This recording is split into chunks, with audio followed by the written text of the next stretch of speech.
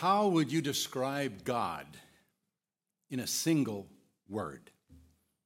How would you finish the sentence, God is? You might say God is spirit. That would certainly be a biblical answer. It's true that God is spirit, but that's hard to visualize. So it's not a very good description of God. You might say God is love, and that is certainly biblical. It's a favorite definition of God. But there are conflicting ideas as to what love really is or how it should act in given situations. So even love leaves us in the dark. So how about God is light?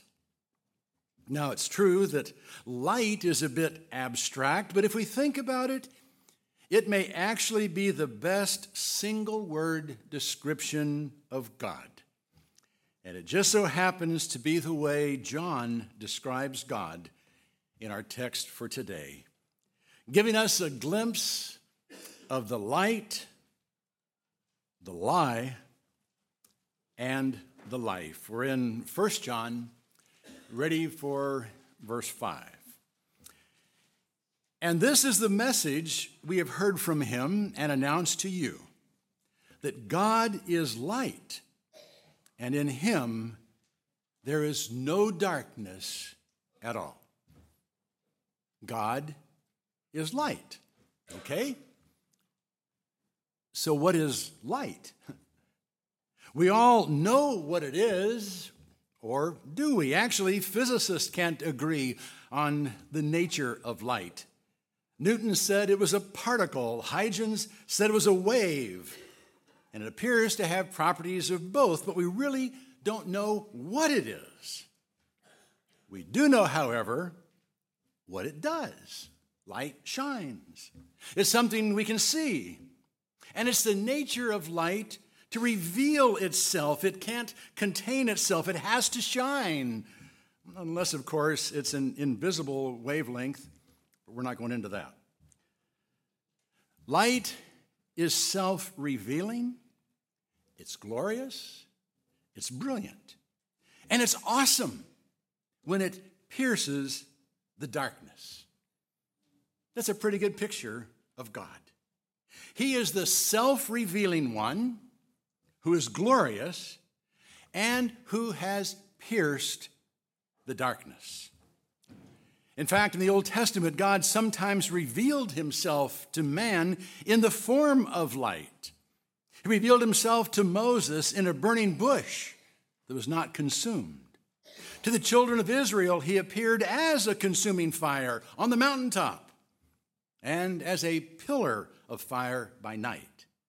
He appeared to Ezekiel as a being that glowed with fire all around and within. And the prophet Isaiah told the people who walked in darkness that they would see a great light, and the light would shine on them. So God is the one who shines on us like a great light. And in doing so, he does something else that light does, because light exposes. Light enables us to see things as they really are.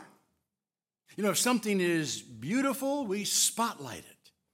If it's not so beautiful, we dim the lights. If a room is dirty, keep the lights down low and it'll look clean. But if you really want it to be clean, turn the lights up so you can see what needs to be done. Well, God is the light that exposes. He exposes beauty and that which is not so beautiful. In fact, John had this to say in his gospel. And this is the judgment, that the light is come into the world, and men loved the darkness rather than the light, for their deeds were evil.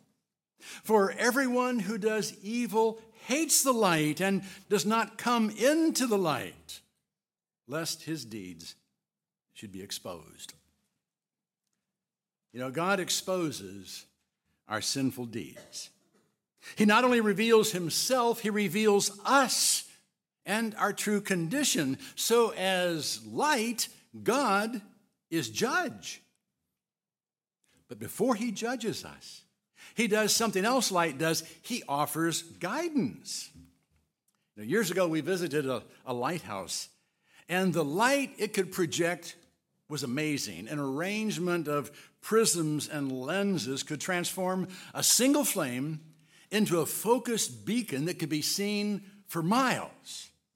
Now, I got to admit, some years before, the prisms had been replaced by an electric strobe light.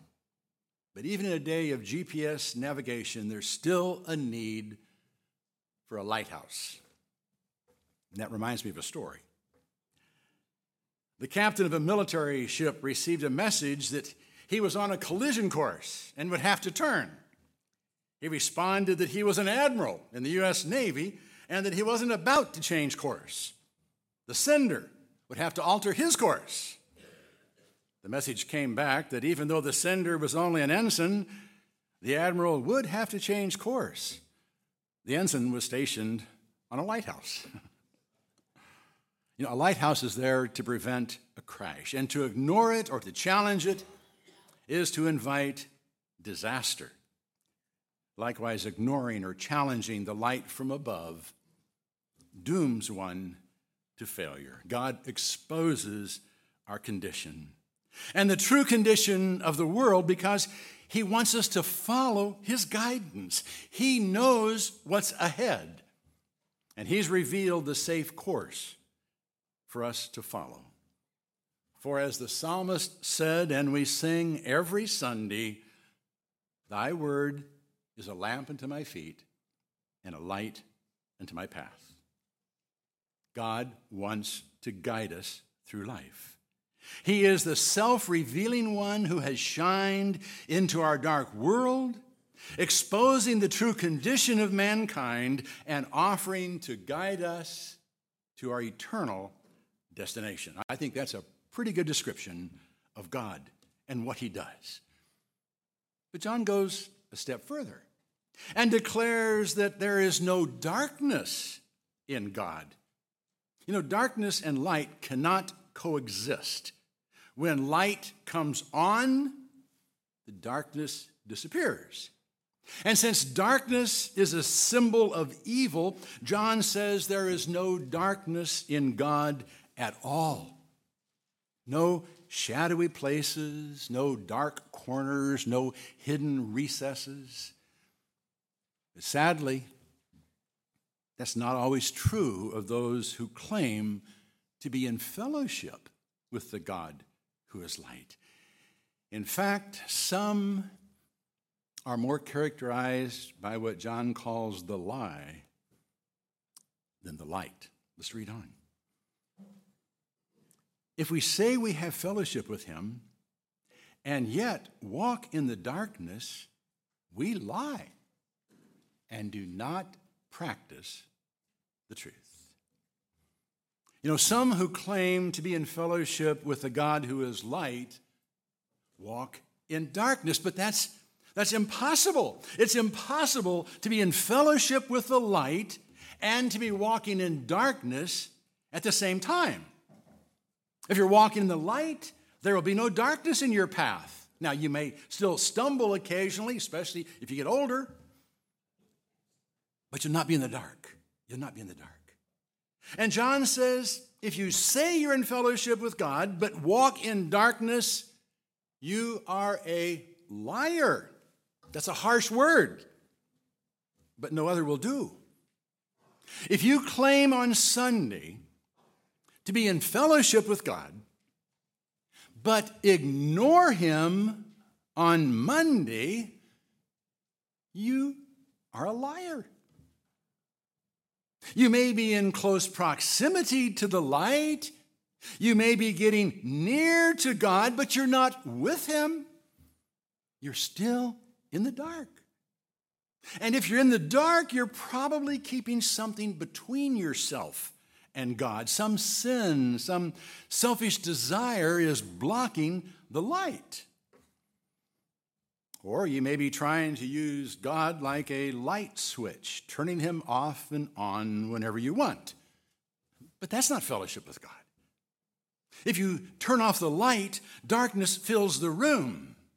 And if you quit reading the Word, quit studying it, quit listening when it's taught, the light will go out and you'll find yourself back in the dark.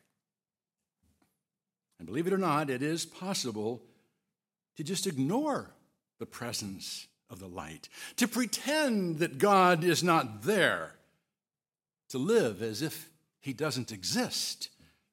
It is possible to go through life ignoring the light. Millions of people do it.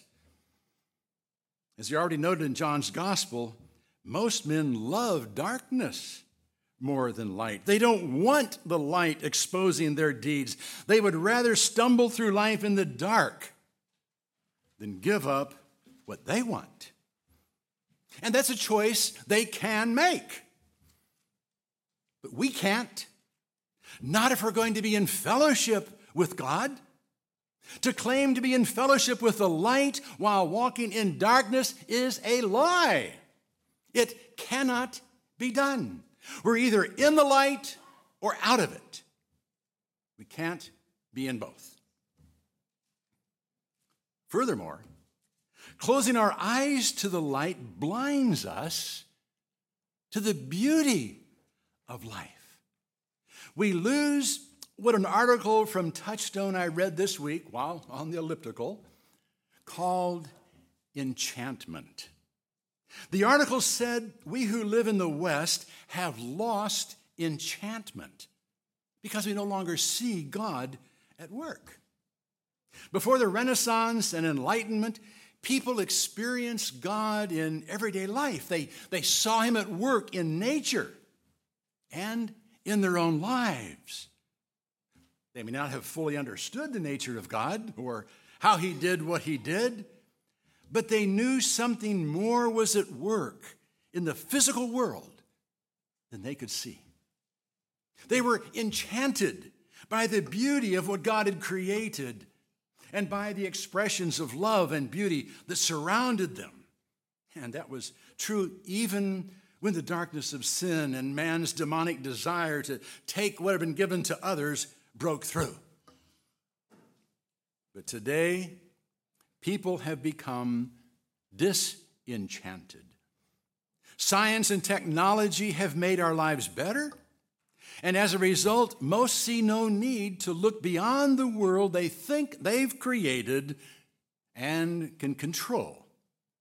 So they never see the God who is above us and with us, working in everything that we do see. The modern world has even lost what sense of enchantment the ancients had when they created mythological gods and worshiped them on an acropolis.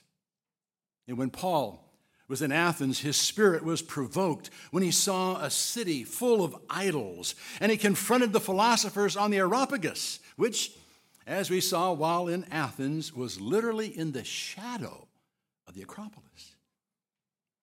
And Paul stood in the midst of the Areopagus and said, "Men of Athens, I observe that you are very religious in all respects. For while I was passing through and examining the objects of your worship, I found an altar with this inscription, 'To an unknown God.' What therefore you worship in ignorance, this I proclaim to you. The God who made the world and all things in it, since he is Lord of heaven and earth, does not dwell in temples made with hands. Neither is he served by human hands as though he needed anything, since he himself gives to all life and breath and all things. And he made from one every nation of mankind to live on the earth, having determined their appointed times and the boundaries of their habitation, that they should seek God, if perhaps they might grope for him and find him, though he is not far from each one of us. For in him we live and move and exist, even as some of your own poets have said, for we are his offspring. The men of Athens were brilliant, and we benefit from their thinking even today through the democratic process they pioneered. And they understood there was something or someone above them, even while groping in the dark. Well, Paul tried to tell them about Jesus and the light he brought to earth so men would no longer have to grope for God in darkness. But when he spoke of the resurrection, something they couldn't bring themselves to believe in, they dismissed him, and all but one of them chose to stay in the dark. Today, the vast majority choose to live in darkness and no longer even grope for God. They live in an economically prosperous and technologically advanced world that they think they've created and see no need to go looking for a God they can't see. But without seeing him and sensing him and living daily in the beauty of his presence and grace, life is dark and ugly and without any real hope. Because as Solomon makes clear in Ecclesiastes, life lived under the sun without seeing that which is above the sun is vain and disappears at death, along with all that we've accomplished. Jesus brought light into the world, but many, even in the church, still live in darkness. They don't see God at work in the world or in their lives. And they don't see him because they aren't looking for him or expecting to find him outside of a church building. But he's there. And even as the Greek poets understood, in him we live and move and have our being. Or as Paul made clear in Colossians, Christ delivered us from the domain of darkness so we could share in the inheritance of the saints in light, enjoying life in a world created by him and held together by him.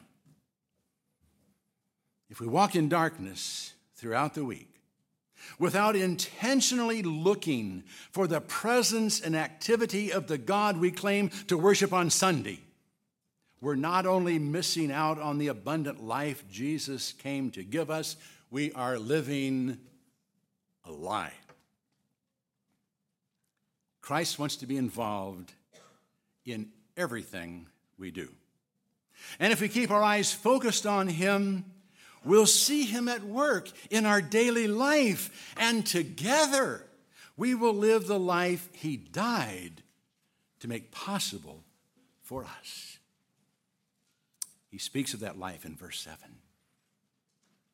But if we walk in the light, as he himself is in the light, we have fellowship with one another, and the blood of Jesus, his Son, cleanses us from all sin. In the introduction to this letter, we discovered that John was sharing with us that which he had heard and seen and beheld and handled concerning the word of life. And he was sharing it so we could enter into fellowship with him and with all the saints. He wanted us to share in the experience of hearing and seeing the living word, of listening to his voice and seeing him at work in our lives and in the lives of others. And here he makes clear that if we walk in the light, as he himself is in the light, we really do have fellowship with one another. We enter into open and honest and beautiful relationships with others who have heard and seen the light and who are walking the same path as we. Now, fellowship is an important part of church life. We need to spend time with flesh and blood people who share our love for for the light, who share our goals and interests in life, who will be our companions on the journey through life. That's why the church is here. That's why we don't just mail out sermons and little packets of bread and grape juice. We want you to come together. God wants us to come together, to share, to celebrate, to make friends, to fellowship. But to do that, you've got to be walking in the light every day. You can't be living a lie, basking in the light on Sunday and walking in darkness, ignoring God on Monday. Because if you're walking in darkness and your deeds are deeds of darkness, you won't want to be around Christians, especially during the week. You won't want the lie in your life to be seen. But if you're walking in the light every day, you've got nothing to hide. Because the light of God has already exposed the sin in your life and dealt with it. He has forgiven you. He has cleansed you. You don't have to pretend to be something you're not. You're a sinner, saved by grace, just like everyone else who has accepted him as their Lord and their Savior. Indeed, a life lived in the light is beautiful because you have nothing to hide, nothing to be ashamed of, nothing to be embarrassed about. The shadows are gone. The dark corners have been flooded with light, and the deeds of darkness have been replaced by works of righteousness. You're on the right path. You know where you're going. And you're looking for and seeing the hand of God in everything that happens. That's what God, who is light, offers to us. As Peter put it, God has called us out of darkness into his marvelous light. So if you're living a lie, give it up. Let the light of God shine into your life, expose your sin, and forgive it. And then keep your eyes focused on him and let him become the guiding light of your life. There is no good reason to stay in the dark. Come to the light. 'Tis shining for you. Let's stand.